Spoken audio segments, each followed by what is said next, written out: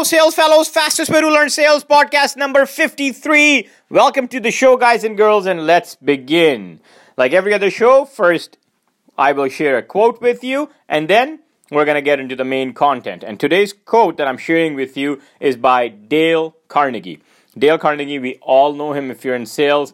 They still do Dale Carnegie training, in fact, and he wrote a number of books on self-help development, and his most famous book is How to Win Friends and Influence People. Excellent stuff, guys. And the life-changing book of Dale Carnegie that I read was How to Stop Worrying and Start Living. Man, that really is. It had mixed reviews when I picked that book up, but I still ended up picking it up because I love Dale Carnegie so much, and boy, it has helped me. Now, going back to the quote, Dale Carnegie once said, "Feeling sorry for yourself and your present condition, it is not only a waste of energy, but the worst habit you could possibly have." Let's rewind. Feeling sorry for yourself and your present condition, it is not only a waste of energy, but the worst habit you could possibly have. Sales fellows, we discussed in the last two episodes habits, and then 2 episodes ago the topic was how we develop habits, how do they come into our life, how we acquire them. Last episode was how do we stop them from happening from the get-go, stopping them even before when they start. And today's topic will be habits again, but today is the most important one. How we break these bad habits. How do we break the bad habit? Hey, so you guys ready? I'm sure you are. So it doesn't matter if you have the bad habit of eating too much, obesity, being late, smoking, profanity, backbiting, lots of coffee, laziness, drinking, any bad habit, I'm going to give you a quick guideline, 5 steps so that you can break those habits. Doesn't matter how badly you have them. And the first thing we can do is to make a decision. That's the step number 1, to make that decision. Decide that you want to eliminate this habit and stick to it. Okay? Only you can make that decision. Nobody else can. So by that, I mean that if your spouse doesn't like your smoking habit, for example, don't just do it because, hey, he or she doesn't like it, because you cannot reach someone else's goal. It has to come from within, from ourselves. So that's the habit that has to come from ourselves, within, right? Within ourselves. So very simply, decide for yourself that you will not be a slave to any destructive habit and that you want to be free. Trust me, I know you do want to be free. And you want things, and you want to do things with your life rather than having things done to your life, right? So that's why, sales fellows, this is important for us to reflect upon our habits, bad habits especially, take that decision and work on it, right? Stick to it. Step number 2 is find people who have already quit and listen to them, okay? Because this will give you a very positive mindset. Going back to smoking, and when you quit and get rid of this habit, the people who have quit smoking will tell you how great their food tastes. Their food tastes a lot better than it did when they were smoking. Now that's a good sign, right? So you'll learn. They start smelling the clean furniture, clean clothing, clean air. That's another thing they'll tell you. They'll be very, very joyful when they tell you this, and that joy will actually pass on to you, and you will take that as motivation. Your self-respect will be back when you quit. They'll tell you that for sure too. And honestly, just not smoking, any habit that you quit, you will feel the same. But the first step is decide, and second is to find people who have done it and listen to their success stories.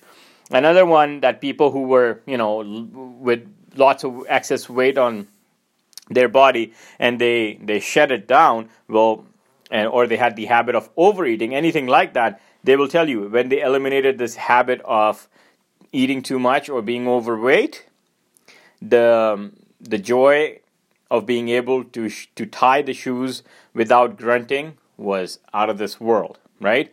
And having the ability to walk upstairs instead of waiting for the elevator. They'll tell you these little things and you will start thinking. They'll tell you even better things than these examples that I'm giving. If you honestly start asking them questions, how did you do it? What did you feel? Just those type of things, right? I know the famous saying is don't give up and never quit. But in the case of bad habits, you win when you quit. Step number 3, my sales fellows, is just like you started hanging out with the wrong crowd and acquired these bad habits, start hanging out with the right crowd, with people, like-minded people, and start acquiring good habits. The same influence of your company will help you here as it did when you started doing the bad habit stuff, right? So apply the same formula. It worked before. It will work once again here today, right? So that's just finding like-minded people, going to them, hanging out with them, and you will notice that the influence will help you come out better and develop some different habits. Step number 4 is substitute. So there is no such thing as eliminating a habit. I know I said that. We're going to work on it. We're going to break these habits. But eliminating a habit does not really exist. You simply replace the bad one with a good one. So you take a bad habit and you replace it with a good habit, because you have to have a habit, right? So this one is very simple. In my case, I started doing different things. When I quit smoking, I started reading more. So that was one switch from there to here. Probably I spent 20 minutes a day smoking. Now I'm spending 20 minutes a day reading. You find your alternates and you spend that time in a better way, right?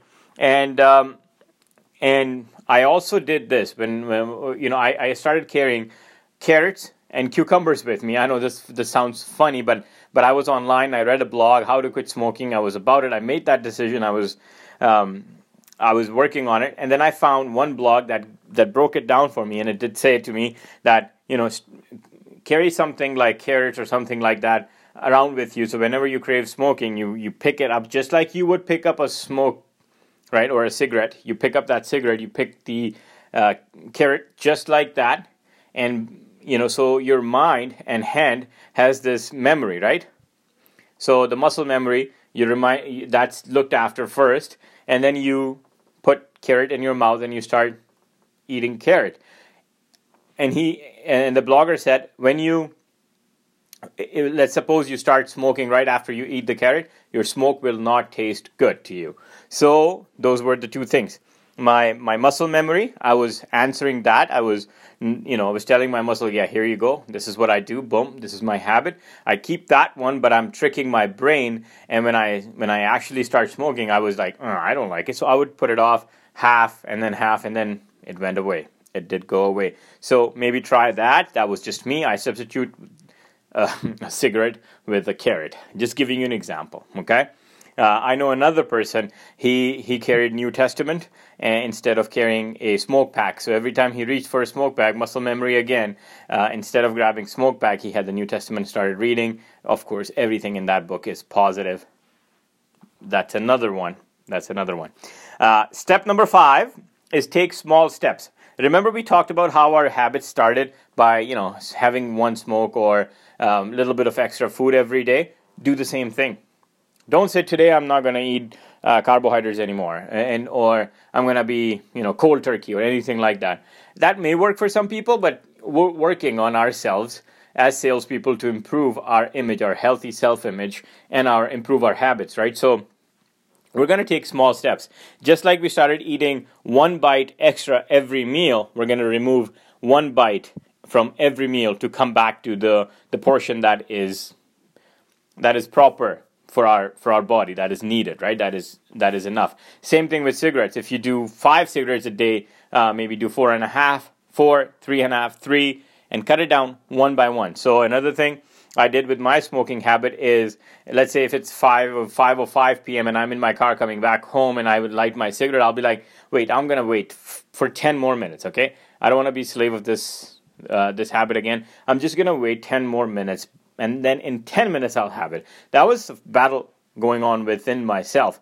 But by the 10, 12 minutes, I was so close to home that I'm like, no, I don't want to smell like an ashtray when I kiss my wife, so I'm not going to do it. I'm not going to do it. So I went in, and honestly, she was very happy. And her happiness kept me going again. I didn't do it for her. I did it for myself, but her happiness actually, and her joy was so good to see. It's always good to see people happy, right? So I continued doing that. So that's another tip. Take small steps.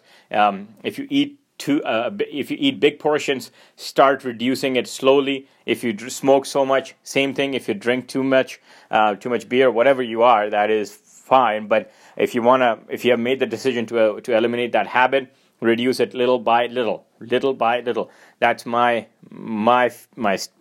whole 5 steps to you in regards to breaking a habit. I truly hope you find some value in it. I truly hope you apply these for 2019 that's coming up and become a better salesperson. Once you let go one of these habits that you have, let's say, honestly, our 2019 would have different productive, outstanding results. Okay, we can only work on ourselves little by little, and by working on ourselves, we're making this earth a better place. We make difference in our life, we make difference in this world, right?